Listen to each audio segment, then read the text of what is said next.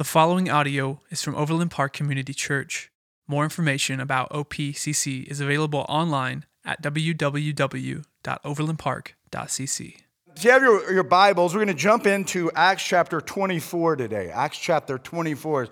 We're kind of moving through the last few chapters. We've been in this for quite some time, and the Lord has taken us on an incredible journey. And so we'll jump right back in today and just talk a little bit about indifference. So, when we think in terms of indifference, like somebody, Abby might say, "Hey, you want to go for Chinese food or Mexican food?" And I'm like, "I don't care. Whatever." Somebody might ask you if you want to go for a walk or watch a movie. You're like, "Nah, either one's fine." So it's funny. Why are we that way? Why this indifference? I started to think about it a little bit, and I believe it is because when there's no decision made, when we are decision neutral, we think if we remain neutral, we won't be held accountable. So if we go and we pick one or the other and you don't like it, I think it puts you, if you say you don't care and she chooses Mexican food, you can kind of be like, "I knew we should have went to go get Chinese." It kind of puts you in a place where you don't have to be held accountable about the decision. So when it comes to the gospel, indifference does not excuse. And I think there are a lot of people who are approaching the gospel and what it means to what do we do with Jesus with a tremendous amount of indifference, and urgency is what the gospel is always demanding. It's always demanding a response of urgency, that we approach it that way. And so we look at this Acts chapter 24, we come to this place where Paul, we've been really kind of just unpacking how things start spiraling out of control for him. He's on his way to Rome, or not to Rome, he's on his way to Jerusalem to take a gift that he's collected amongst all these Gentile churches that he started during this missionary journey over several years. He's had them take up a collection, and he's taking it back to the original home church, the Jerusalem church, where the church started on the day of Pentecost, and the Holy Spirit showed up, and believers just came to be, and there was a church. They're struggling there because of the persecution they have been experiencing. And so he's taking a gift back there, and as he takes a gift, we've learned the last few weeks, man, he's falsely accused. He's beaten. He's held captive by the Sanhedrin. Then he's rescued by this commander. I think his name is Lysias. He comes and rescues him. They're about to beat him to death, and he has a little bit of an experience before the Sanhedrin, and they want to do away with him, and they make a plot to kill him, and so Lysias has to get him out in the middle of the night and take him to Caesarea, and so that's where he's at, and he's come before this governor named Felix, and Felix is going to hear his case. And so when we look at that, I think this is important for us to understand, is a lot of times when we are thinking about our faith and thinking about what does it mean to be a Christian, sometimes people will say things, man, other people believe in these types of gods, and well before Christianity, there were these pagan gods. People believed in this, and they wanted to go that way. And so how can you kind of come to this place where you look at Christianity? What's the difference in all of it? Here's the difference. It's rooted in an historical account of real events. It's not something that man has just imagined in his mind. The Bible is not a historical document. It is a document about the theology, the story of God and man. But it contains an incredible amount of history. So when we're reading about it, we're not just reading about things that describe some God out there that is somebody made up. We're reading about things that really happened. So when we read about Paul, we're reading about a guy that lived. He was alive. He was walking. He's a brother of ours. We are related to him through the family of God. That when we come to know Christ and we're spiritually born, as Jesus talked about, Paul was spiritually born. He was not alive spiritually, and he came to be spiritually.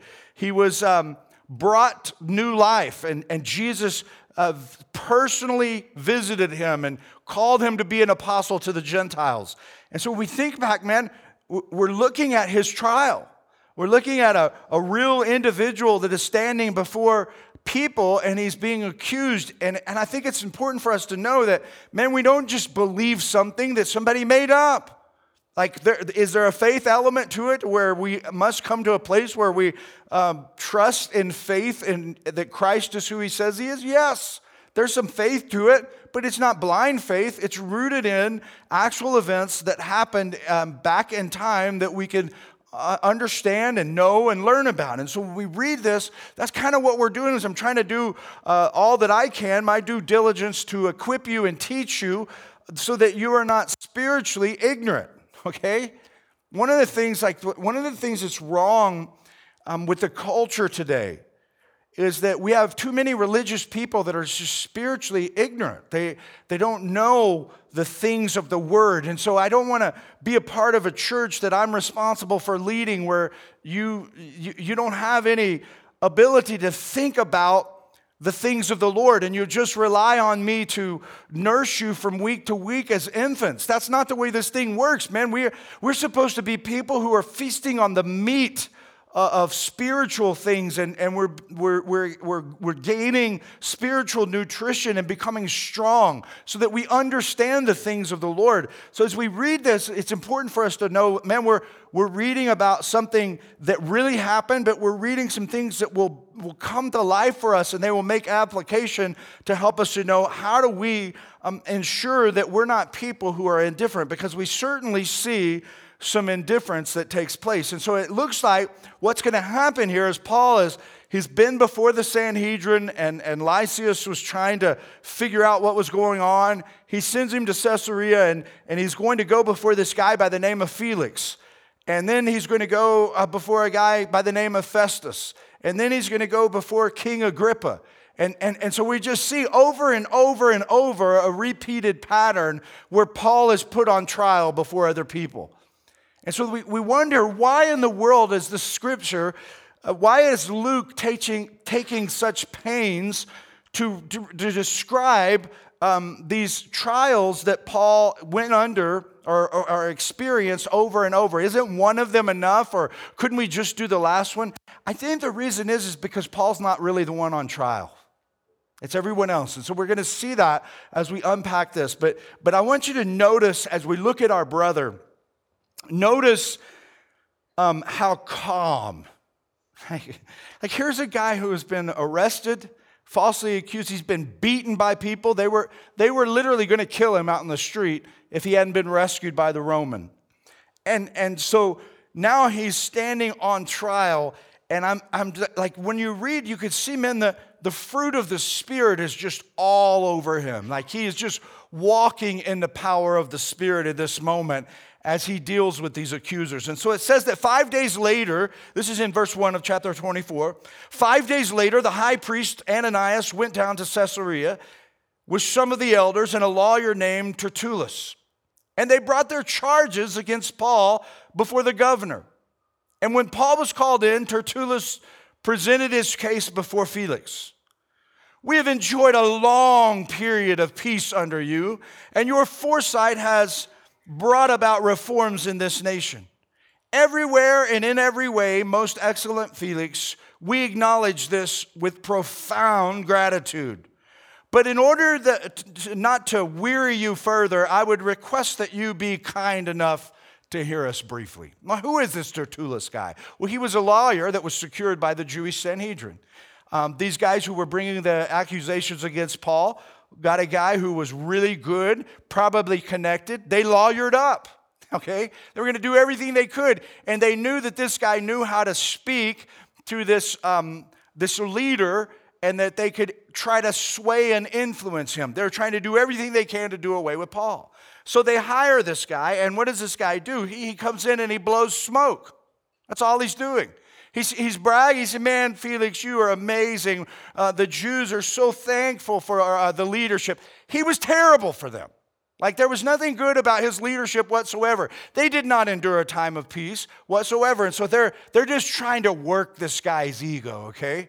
And so he said, so as they get him set up and they get him ready, he says, here's their case. We have found this man to be a troublemaker, stirring up riots among the Jews all over the world. He is a ringleader of the Nazarene sect and even tried to desecrate the temple. So we seized him. By examining him yourself, you will be able to learn the truth about all these charges we are bringing against him. The Jews joined in the accusation, asserting that these things were true. So all these witnesses that they brought, they're kind of like, here, exactly. That's exactly what this guy did.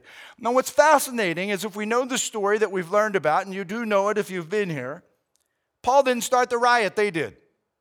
Like Paul was just on his way to the temple. He wasn't doing anything. And so he's about to, and I think this is really important for us on a number of levels, is that when we get in these situations where we feel like we're getting out of control, like our neck is starting to turn red and our blood pressure is being raised, you ought to be able to take a cue from the Apostle Paul. Just take a breath in that moment.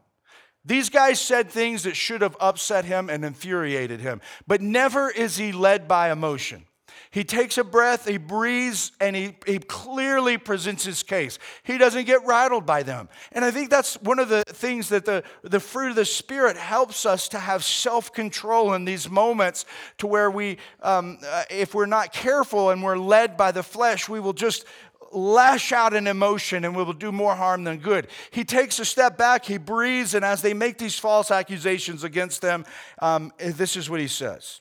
The governor motioned to him to speak, and Paul replied, I know that for a number of years you have been a judge over this nation, so I gladly make my defense. Now, what's Paul saying in that moment? Well, he's not like building him up and trying to stroke his ego. All he's saying is, I know you've been a judge for a while, and you're not stupid, bro, and I'm about to lay out a case for you. That's all he's doing. And listen to what he says. You can easily verify that no more than 12 days ago I went up to Jerusalem to worship. My accusers did not find me arguing with anyone at the temple or stirring up a crowd in the synagogues or anywhere else in the city. And they cannot prove to you the charges they are now making against me. However, I admit I worship the God of our fathers as a follower of the way which they call a sect. I believe everything that agrees with the law and that is what is written in the prophets. And I have the same hope in God as these men, that there will be a resurrection of both the righteous and the wicked. So I strive always to keep my conscience clear before God and man. After an absence of several years, I came to Jerusalem to bring my people gifts for the poor and to present offerings. I was ceremonially clean when they found me in the temple courts doing this. There was no crowd with me, nor was I involved in any disturbance. But there are some Jews from the province of Asia who ought to be here before you and bring charges if they have anything against me. Or these who are here should state what crime they have found in me when I stood before the Sanhedrin. Unless it is for one thing that I shouted as I stood in their presence. It is concerning the resurrection of the dead that I am on trial before you today. Then Felix, this is very important, who was well acquainted with the way. What does that mean? It means he knew a lot of people who were Christians. He had encountered them. He adjourned the proceedings. And when Lysias the commander comes, he said, I will decide your case.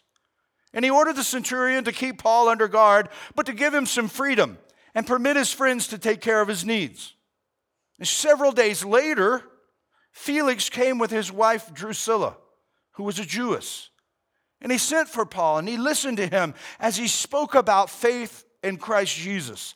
As Paul discoursed on righteousness, self-control, and the judgment to come, Felix was afraid. And he said, that's enough for now. You may leave. When I find it convenient, I will send for you. At the same time, he was hoping that Paul would offer him a bribe, so he sent for him frequently and talked with him. When 2 years had passed, Felix was succeeded by Porcius Festus. But because Felix wanted to grant a favor to the Jews, he left Paul in prison. For 2 years, this guy had Paul, and he should have been released. Under Roman rule, he should not have been in prison.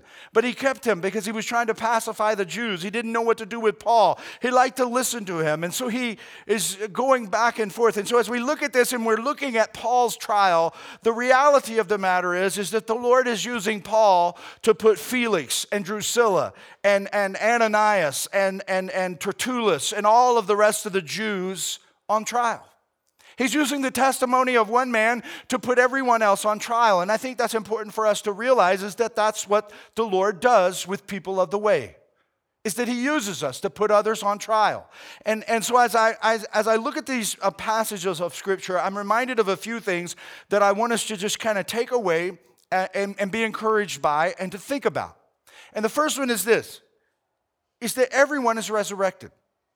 Okay? So what? Okay. We don't think that way. What we think about in American culture, okay? I'm not talking about as what is a biblical worldview. I'm talking about what basically everybody says.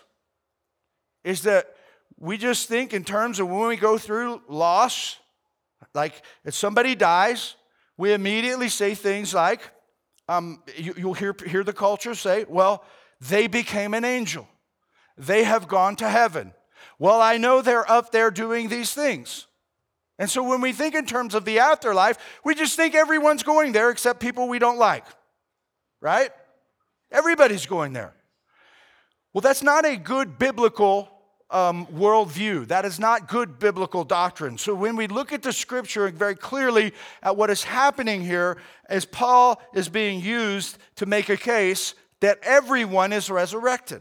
Now, in verse 15, it says very clearly, there will be a resurrection of both the righteous and the wicked. Now, what in the world is a resurrection? A resurrection is when something dead that comes to life. It's dead and it comes back alive. And so when we think in terms of resurrection, there are so many different things that we have to symbolize it. We baptize people. We have a baptism coming up in a couple of weeks. If you've never been baptized and you're a candidate for baptism, you've experienced conversion, you've come to know Jesus, you've been born again, then we baptize and we immerse people. Now, why do we immerse people? Because it is the best picture of what is happening. I'm dying, as the Scripture teaches, so I am buried with Christ and I'm raised up in spiritual life. And so I go down and I come up. Now, is anything happening in that moment? A testimony is happening. The testimony cannot mean anything unless a person has come to a saving knowledge of Christ. They've been born again. They have repented of their sins and they realize who Jesus is. They confess Him as Lord. They receive Him as Savior. Then we follow in obedience and we are baptized to make confession to those around us. That's what was going on in the early churches, because wherever these people would do this, they would be saved and immediately they'd get baptized. They would go down to the river and everybody would see them get baptized.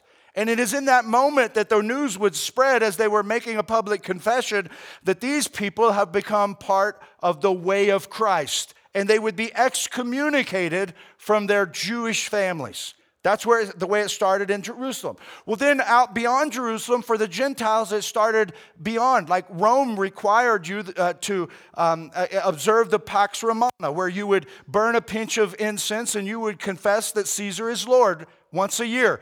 Every other day of the year, you could practice whatever you wanted, but this one day of the year, you had to do this. The Christians wouldn't do it. And that's why they end up being burned at the stake. That's why they were tortured. It's because they would not one day a year confess that Caesar is Lord. And so they too would be baptized and they would come in to be people of the way. And so there was a time under Nero's rule, which is a little later than what we're reading about right now. He was extremely cruel to Christians. And so Christians had to, that's why the whole ichthus thing came into being, where they used a fish. It was a symbol that they would meet here, and they had to sort of be a little bit secretive or they would be killed for what they believed. But yet they would be baptized in public to profess their faith in Christ. And so it symbolizes that I'm dying and I'm being risen again in Christ. And so I have experienced the resurrection in my life. I was dead spiritually. Like the Bible says that every man is dead in his sins and transgressions. So what does it mean to be dead? It means I'm incapable of doing anything, and the Lord draws me. Jesus said nobody can come to the Father unless the Father draws him unto himself. So the Lord draws me through the power of the Holy Spirit to himself. And as I respond to that invitation and I begin to understand and comprehend God's grace in all its truth, and I receive it, I say yes to Jesus, then that is what we mean by being born again. And so my soul, or my spirit, if you will, that is dead because of sin comes to life. And it is the life of Christ. So I experience a resurrection. All right? That's what happens for the believer. That's not what's being described here. There will be a resurrection of the righteous and the dead. Now I have undergone my first resurrection. I look forward to my second resurrection. Well, what is the second resurrection? Well, we need to look no further than the cross of Calvary. We have to look no further than Golgotha itself, where Jesus was crucified. You see, all are being raised in the future, but not all are going to glory. So we look and we go, okay, we got three people at the time of the crucifixion. We got a thief on one side of either side of Jesus, and we have Jesus in the middle. And so the one thief, we know the story of the thieves. One of them is calling down curses. Actually, both of them are. They're mocking Jesus. But as one of them continues to observe how Jesus is dying, he understands he's in the presence of no mere normal human being. And he comes to know the Lord. And so he says to Jesus, as the one is cursing him, he says to Jesus, "Remember me when you come into your kingdom." And Jesus responds to him and says, "Today you will be with me in paradise." And not soon after that, not long after that, I should say, they all die. Okay? All three of them die. The two thieves, one of them experienced a spiritual resurrection. The other one did not. Jesus, we know, was God in the flesh and didn't need a spiritual resurrection because he was the resurrection. He said of that to Mary when she asked him about Lazarus who had died. He said, "I am the resurrection." So he did not need a spiritual resurrection. The thief was told by Jesus that today you will be with me in paradise. When he died, that thief was with Jesus in paradise immediately. Is that what we mean when we talk about resurrection? It is not.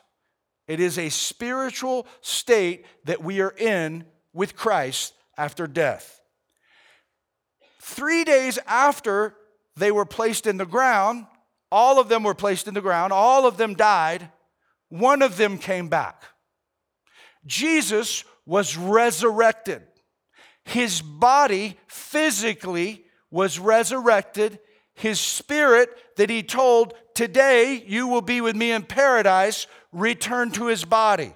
His body walked around and interacted with people. Over the next 40 days, Jesus would appear multiple times to the disciples, turning the world upside down. Men who were terrified in fear, he interacted with them and told them to wait, because on a certain day that he would send the Holy Spirit, as he told them before the crucifixion, he is reinforcing after the crucifixion. They are seeing him miraculously as they saw him go down in defeat, beat miserably, crucified on the cross of Calvary. They are now interacting with the glorified, resurrected Jesus Christ.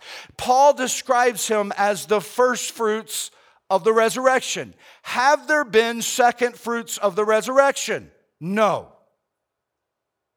No one but Jesus has ever been resurrected.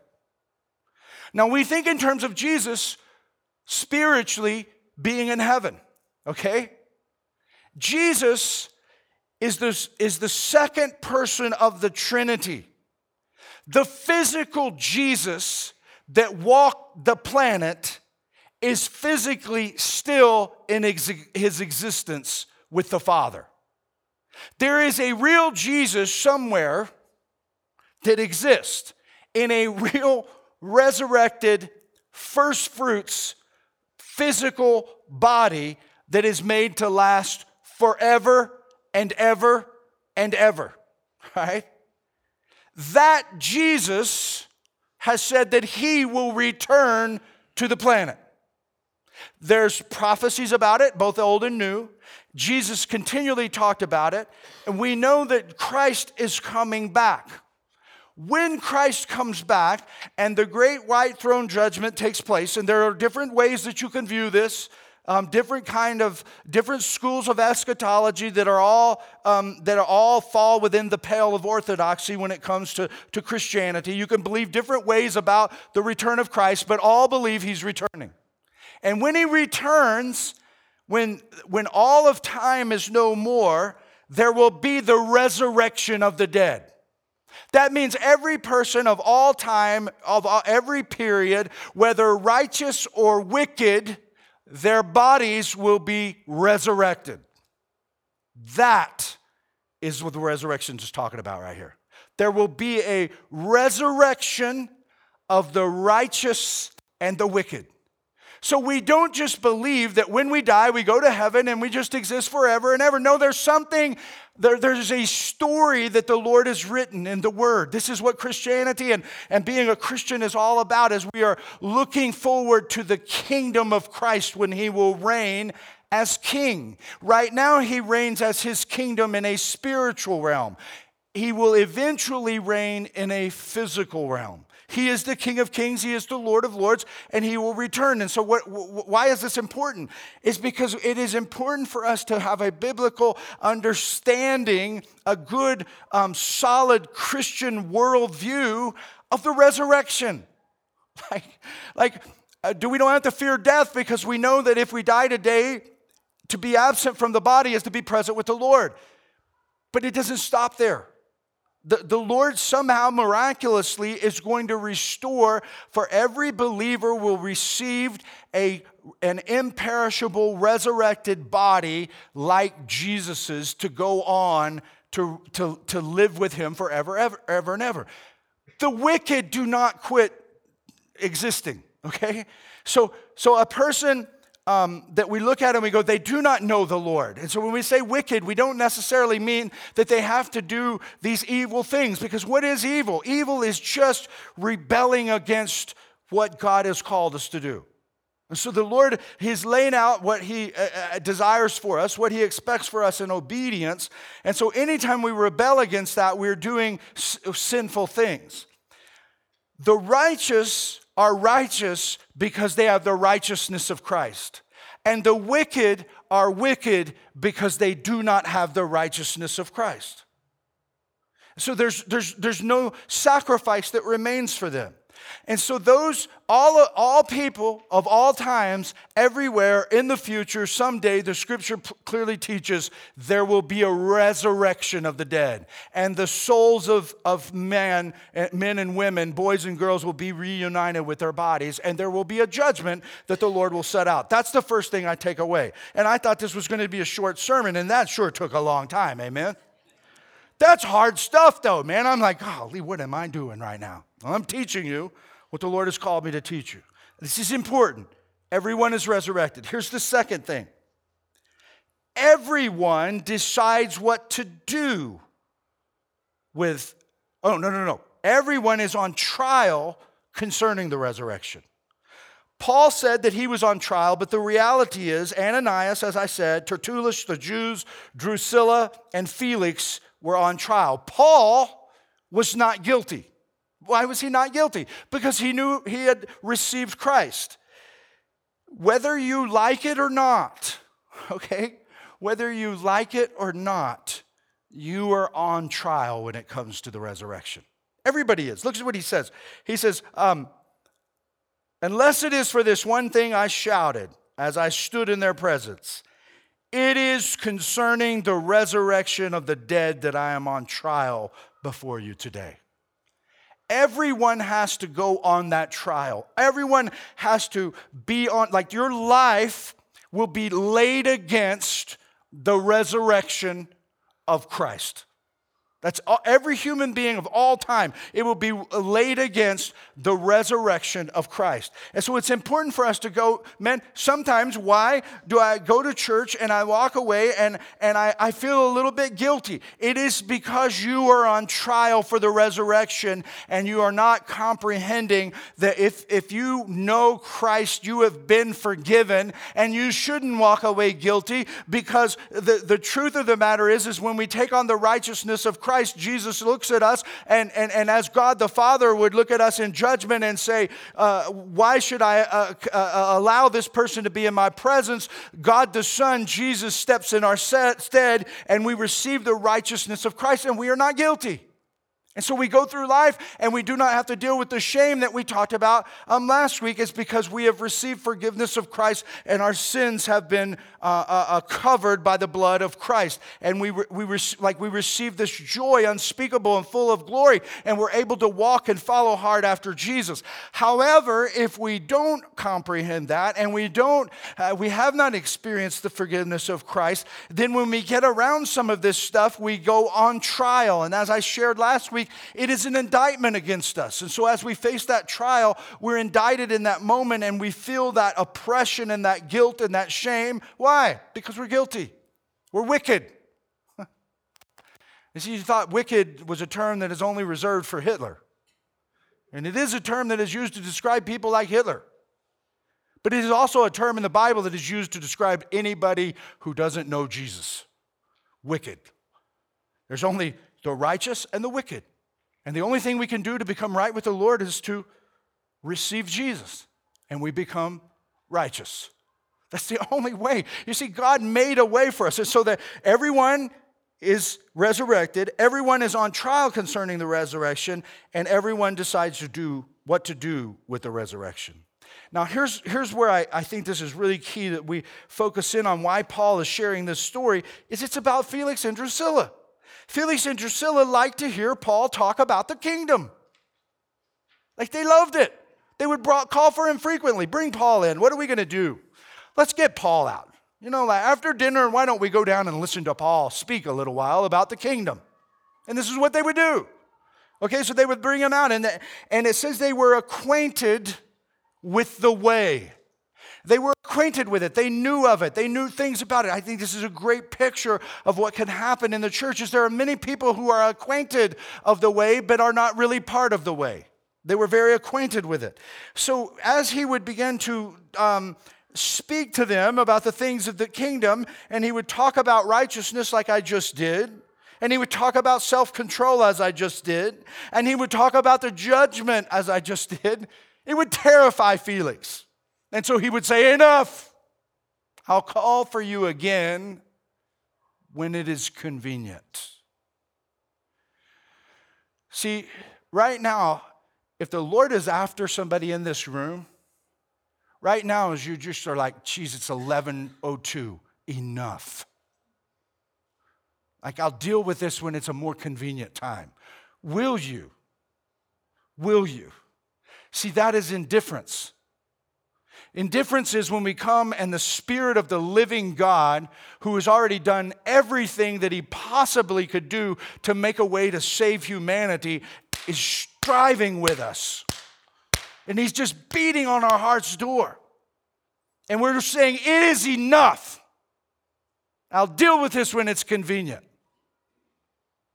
That is indifference. And it is no excuse. When you stand before the God of the universe, when Jesus does return in all of his glory, he does not come as the suffering servant riding on the donkey. He comes as the conquering king riding on a white horse. And we give an account for what? What we did with our decision about the resurrection. What we did with whether or not we would be urgent about who Jesus was or whether we were indifferent.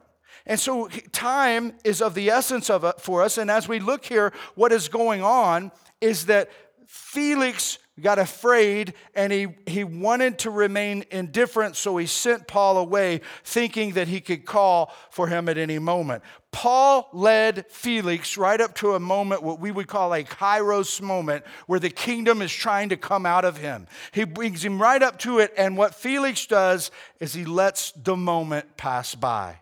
His indifference led to his decision. Now, here's the big idea. Indifference doesn't excuse, therefore, be urgent. Always be urgent with the gospel. Always be urgent to share the gospel. Always be urgent if you are in this place of receiving the gospel. Like today, the message may be specifically tailored for you, and it may call for urgency from you. It may call for everything else in your life to stop and freeze in this moment and go, is the Lord trying to save me right now? The last we hear of Felix is that he is replaced by Festus. In other words, he does such a poor job of leading this area that he was responsible for that he eventually gets tossed out, and it doesn't end well for him, but we don't know what happens of him. I'm pretty confident that he never does come to know the Lord, because if someone of that significance had have come to know the Lord, I believe Luke would have shared it with us. Somebody would have shared that this person came to know the Lord. And so we see again that time is of the essence. When it comes to a kairos moment happening in your life, don't be indifferent as if there is more time. You have to seize it as if it is the only opportunity. That's when the kingdom starts to roll in your life. When you realize, man, right now, instead of saying it is enough, you realize this is a pivotal moment in your life, and you go, I want more of him. It is not enough. I want more of the Lord. I want to be righteous. I want to be in a right standing with him. Now, I want us to land on two very important, powerful passages of Scripture written by the Apostle Paul. One for sure, the second one possibly, who's just been a part of all this. This is what he says in 2 Corinthians chapter 6. As God's co-workers, we urge you not to receive God's grace in vain. For he says, in the time of my favor I heard you, and in the day of salvation I helped you. I tell you, now is the time of God's favor. Now is the day of salvation. Why don't you go ahead and start playing, bro? Now is the time. The words here, the word here for time is it is that kairos. Now is the time. Now is the kairos for the Lord's favor, his salvation. It's not when it's convenient, it is now. He's saying, listen, we urge you not to receive God's grace in vain. You got to understand what's going on in your life. Look at Hebrews chapter 10, verses 26 through 27.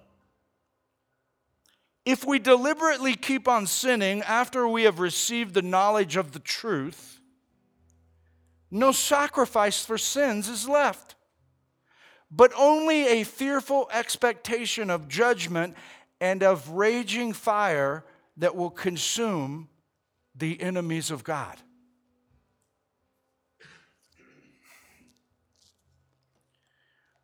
Not the most popular preaching in 2020, right? Not self-help. There's nothing you can do to help yourself. The only thing you can come to grips with is the fact that you received Jesus in a moment in time where he offers the kingdom to you, and you accept him for who he is, or you remain an enemy of his until that happens. Those are the only two kinds of people that exist. People who know the Lord and people who don't. You say, well, that's such a narrow-minded view. That's such a narrow-minded view, Jimmy. How can you say that? I didn't. Jesus did. He's the most narrow-minded person you've ever encountered in your life. He says, it's me, my way, or the highway. And that's what the Lord calls us to. And so when it comes to a kairos, you don't want to be indifferent as if there is more time. You want to seize it as if it's the only opportunity, because it may be. You know, just a couple of weeks ago, I'm sitting here and preaching the word. And you know the story, and I'm not going to try to make this an overly emotional experience, but I think it serves as a reminder for us. And then go home and turn on the TV, and we learned that even in the moment while I was preaching, Kobe Bryant, the picture of health, man, the picture of success, had everything that anybody could ever want, and is not really doing anything wrong, but the time had come for his life to be over, and right into the side of the mountain, the time had come. Now, I'm not trying to get into, did Kobe know the Lord or not? That's not my business. What I'm trying to say is, we don't know. That was shocking to all of us. It was just shocking. It's like, well, it's so messed up, man. The world is messed up. The world is messed up. And people die every day. And they die in horrible accidents, and they die from illnesses, and they die from diseases, and the Word teaches us that. And the Word says to us, be urgent. Be urgent about the opportunities that you have to encounter things that are eternal, because everything else just perishes in the fire of the judgment of Christ's eyes. And so we don't want to be caught up in the things of the world, the wood, hay, and the stubble. We want to be caught up in those moments that are all about the kairos. What is the kairos? It is the kingdom breaking out in my life. It is me coming to know Jesus. It is me coming to obey Jesus. It is me seeing areas in my life where I'm not walking in obedience of Jesus and responding to Jesus in it, and repenting and saying, I'm sorry, Lord, help me to overcome this. And we just keep moving toward the Lord. And guess what happens? Is as we live our lives, people who don't know that truth are put on trial by the testimony, just like our brother Paul put Felix and Drusilla on trial. You don't even have to try, it just happens. And so I want to ask you to bow in a spirit of prayer, man, and just there's no doubt that today is a day it's a message about salvation. It's a message about the resurrection of Christ and what that means for me as a human being if I receive Him. And so if you've never received Christ, and He's after you today, is today the day of salvation in your life? It doesn't have to be hard. It's you giving your life to Him. Is it free? No. No, it'll cost you your life. That's what it'll cost you today. It's giving it to Him and taking it out of your hands. That's what He's asking for. It's a gift that you can't earn. And what He asks for is you to give Him your life. Thank you for listening to audio from Overland Park Community Church in Overland Park, Kansas. For more information, visit us online at www.overlandpark.cc.